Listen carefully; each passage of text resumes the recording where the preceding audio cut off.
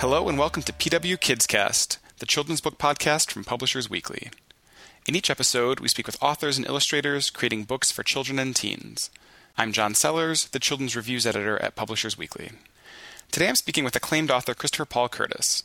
His previous books for children include the Newbery Honor-winning The Watsons Go to Birmingham, 1963, the Newbery Medal-winning Bud Not Buddy, and the Newbery Honor-winning Elijah of Buxton. Curtis's latest book, The Journey of Little Charlie, is being published this month by Scholastic Press, which is sponsoring this podcast. In The Journey of Little Charlie, readers meet 12-year-old Little Charlie Bobo, the son of a sharecropper who dies in a freak accident in the book's early pages. Because his father has left behind unpaid debts, Little Charlie, who's actually quite large and strong for his age, is forced to accompany a brutal man named Captain Buck North as he attempts to track down fugitives accused of stealing. It's not until well into the journey, though, that Little Charlie comes to better understand who Captain Buck is really after. Thanks for speaking with me, Christopher. Thank you, John. It's my pleasure. In some of your previous books, you've written about the Canadian community of Buxton, which became a refuge for those escaping slavery in the United States. And Buxton factors into this book, too. What do you think it is that originally drew you there and keeps drawing you back?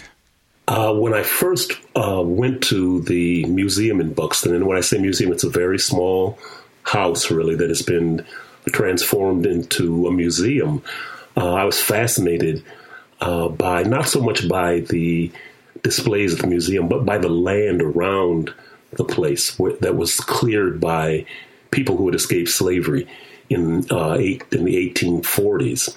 And they would come to Buxton, and they were required to purchase a 50-acre plot. And you think, well, where's a slave going to have money to purchase something? They were given loans, and they had to clear the land, and they sold the lumber. And within 3 years, everybody had sold off their 50-acre, had paid off their debt for the 50 acres. And it was a very fascinating place because it was one of the few slave settlements that actually prospered. Most of them collapsed soon after they were established. And you can understand this because these people were not skilled in any type of administrative things. They were former slaves. Buxton had very strict rules that they had to follow. And I learned the rules that they followed, and I could understand the pride that they felt in maintaining this place. And I can remember as I was writing notes for the first book, Elijah of Buxton, I just kept thinking, oh my goodness, I hope nobody else is trying to write something about this, because it was just so full of stories. There was so many just interesting things that were in the notes that were there. And now this story is told from the point of view of Little Charlie, who's a white, sharecropper's son. But from your author's note, it sounded like that wasn't necessarily your original idea. What did you first think this story was going to be, and how did it change? I have discovered that one of the real delights of being a writer is that you don't know where the story is going to go, or I don't know where the story is going to go. And it's a journey for me, just like it was a journey for Charlie, it was a journey for me. My original intent was to write the story from two different perspectives, from the perspective of a white Southern sharecropper boy, 12-year-old, and from the perspective of an escaped African-American who had been living in Canada for many years, and who the sharecropper was kind of shanghaied into going to capture and bring back. So when you're doing something like that, you have to decide whose story you're going to write first, or if you're going to do it alternating. And I decided to start with Charlie, Little Charlie Bobo, because I thought he had the farthest journey to make. And so as I got into the story and started hearing Charlie's voice and started getting an appreciation of who he was and what his character was, I realized that this book was going to be Little Charlie's, that the other boy, the 12-year-old African-American boy, was going to have to wait. And when you talk about, Little Charlie having maybe the bigger journey to make, is that not necessarily a reference to a physical journey that he's making, even though he does travel quite a distance in the book? Right. No, yeah. The journey of Little Charlie, of course, can be taken either way. It's a physical journey that he makes, but it's also a journey of discovery of who he is and what he is capable of doing. And this is something that he wouldn't have happened if he'd stayed in South Carolina sharecropping, because most people in the United States, African Americans, white people, didn't travel much beyond 5 miles beyond their home for their whole life. So this journey that Charlie was taking was a great physical journey, but it was also a spiritual journey for him because it's where he grew up and where he learned to appreciate who he was and appreciate others. Did you find it pretty easy to get into his head and his mindset and his voice, since you did start with him as a character? Very easy, and I can tell I'm doing the story well if the character comes to me right away. The way I write is I'll usually go to the library, or for this one I was going to a coffee shop because the library wasn't open early enough for me. I go to the library, I sit down, I feel as though I'm talking to the character, and then I start to take dictation. They tell me what is going on and where the story is going, and I go from there. And I can know I've got it. I've got a good grasp on the character. If when I sit down, there's not a lot of doodling or I'm not online looking at something, if I'm right in the story and the character starts talking to me right away. And Charlie spoke to me right away, so I felt like I really captured something with Charlie. I'm not sure if this is the right way to think of it, but what do you think is the advantage of having a white narrator, a young white narrator, tell this particular story? It gives a different perspective because all of my other books, with the exception of the one before, which I did with alternating chapters between a white boy and a black boy, have been narrated by young African Americans. And I think that looking at the slave story from a different point of view, from the person who was a slave catcher, makes it more interesting.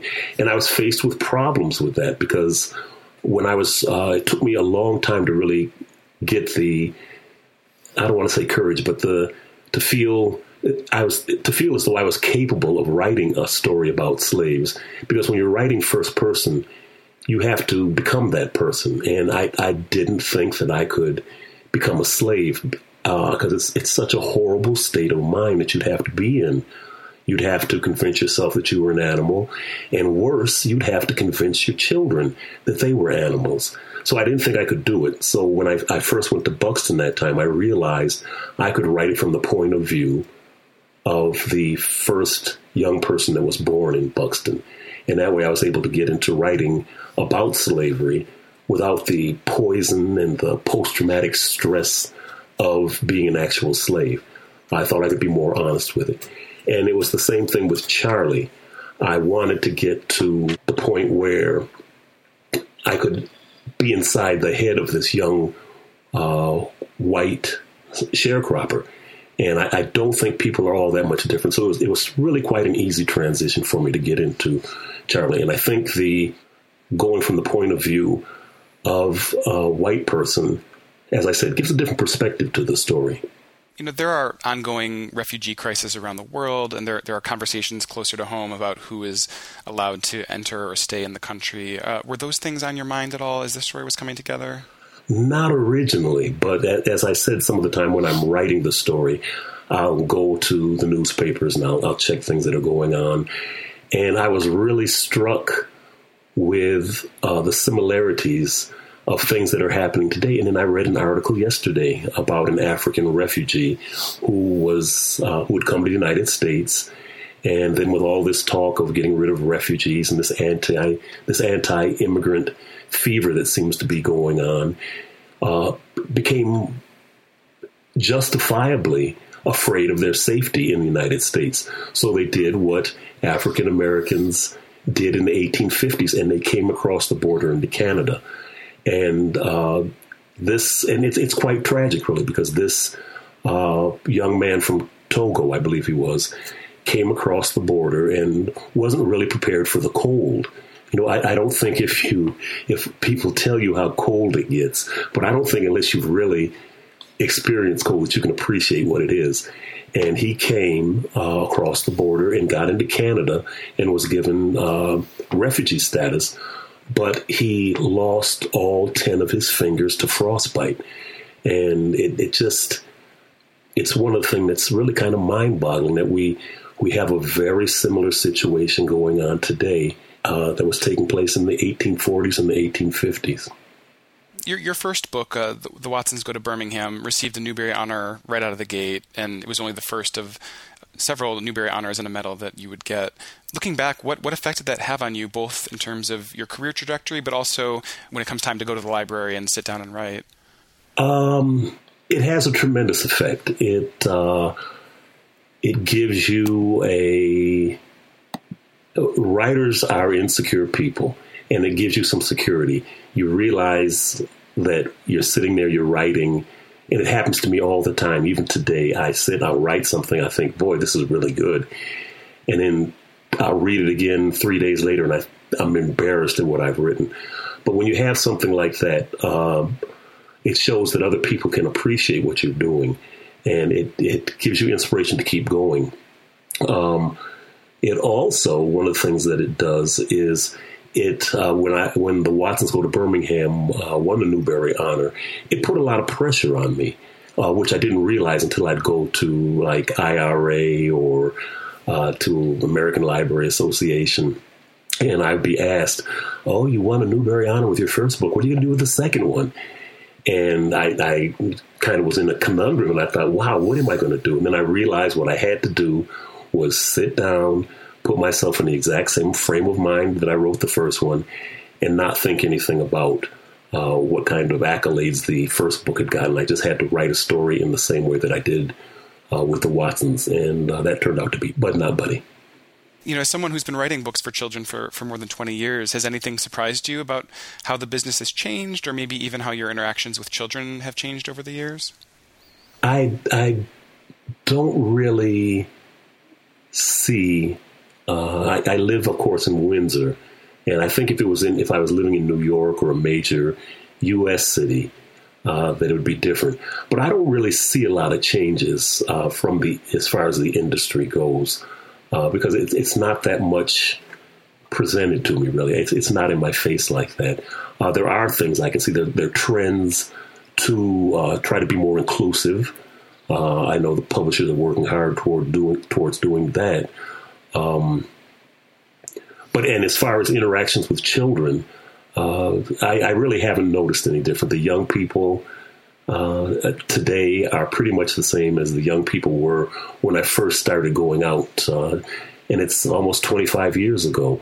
And it's really one of the favorite parts for me of being a writer is going to schools and talking to young people. And I have a riot. I go and I tease, and I'm laughing with them, and I'm joking with them, and we have a really good rapport. I lucked up in that I like to talk to children.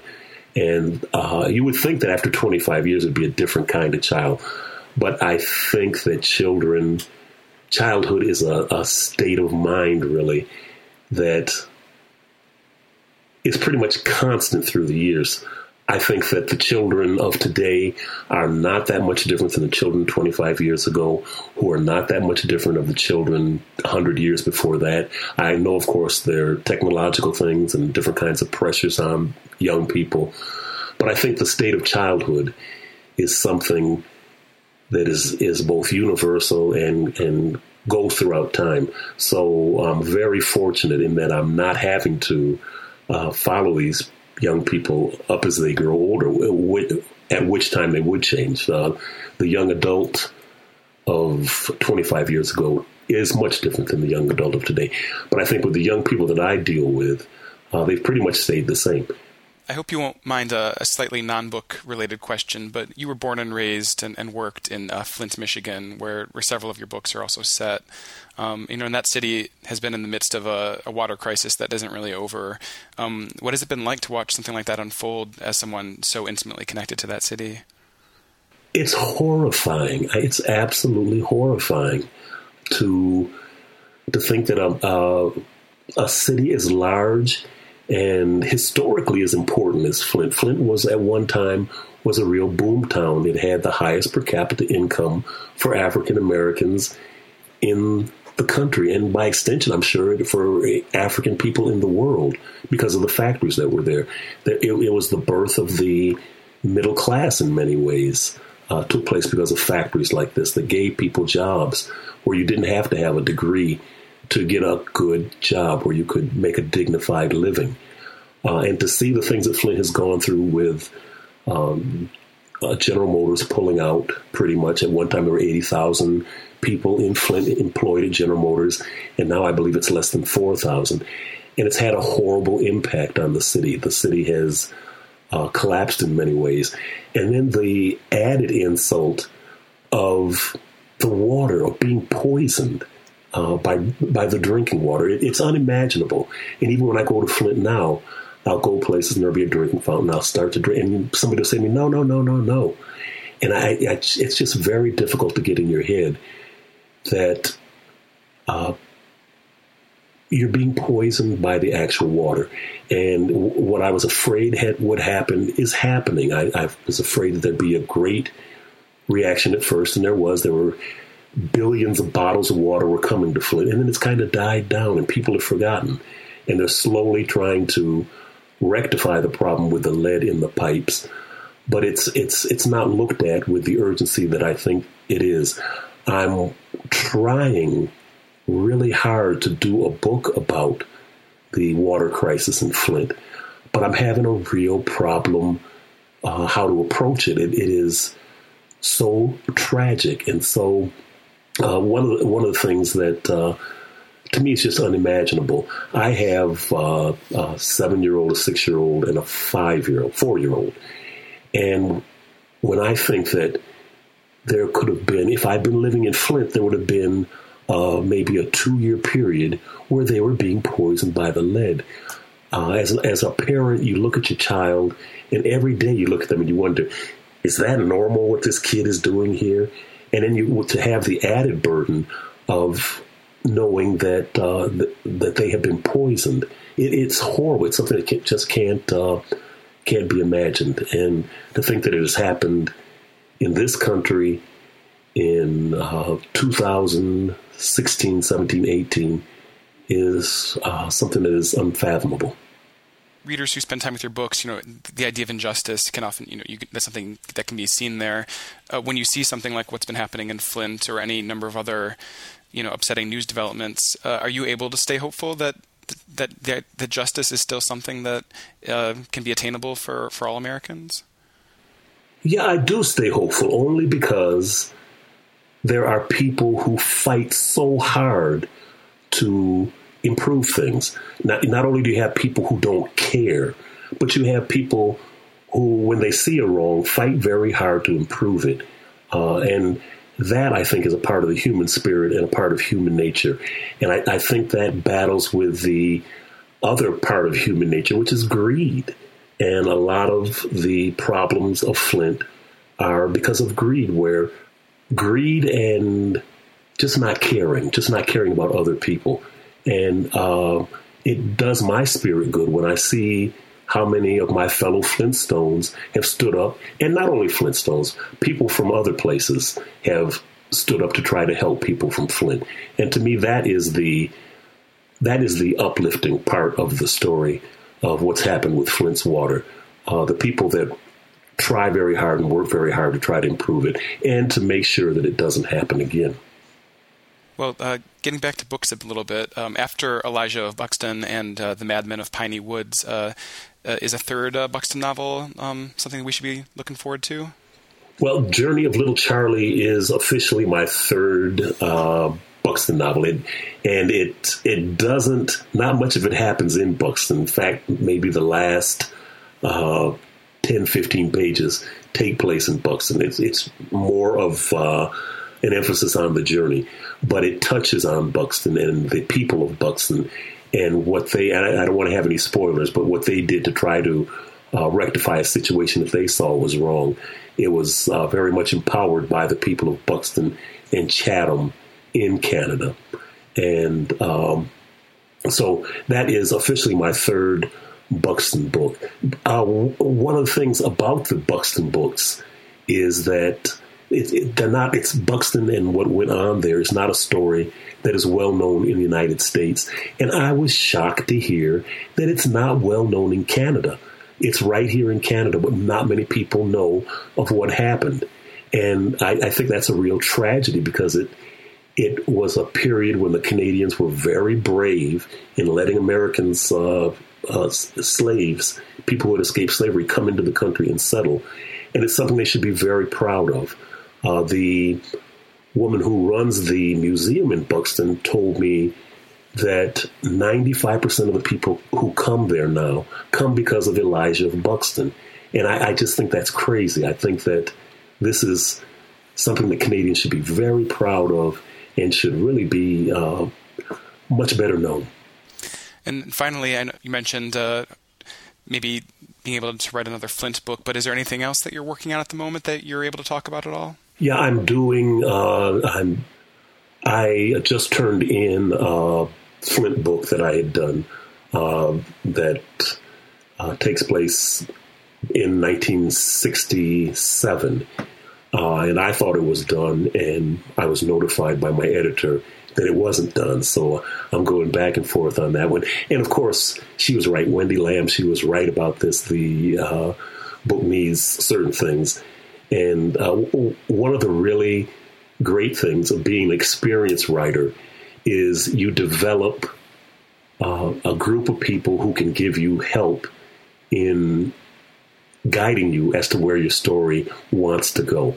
And I've been very fortunate in the editors that I've had with the Buxton stories and with Wendy Lamb books that have been very helpful to me. But I've also got people that I trust, readers that I trust, and they have given me advice about this book too. So this book is rolling along, and it takes place in Flint in 1960s.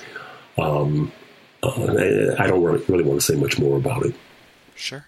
Well, congratulations again on this book, and thanks again for speaking with me. Well, thank you very much for having me. Once again, I've been speaking with Christopher Paul Curtis, whose new book, The Journey of Little Charlie, is out this month from Scholastic. Thank you for listening to PW KidsCast.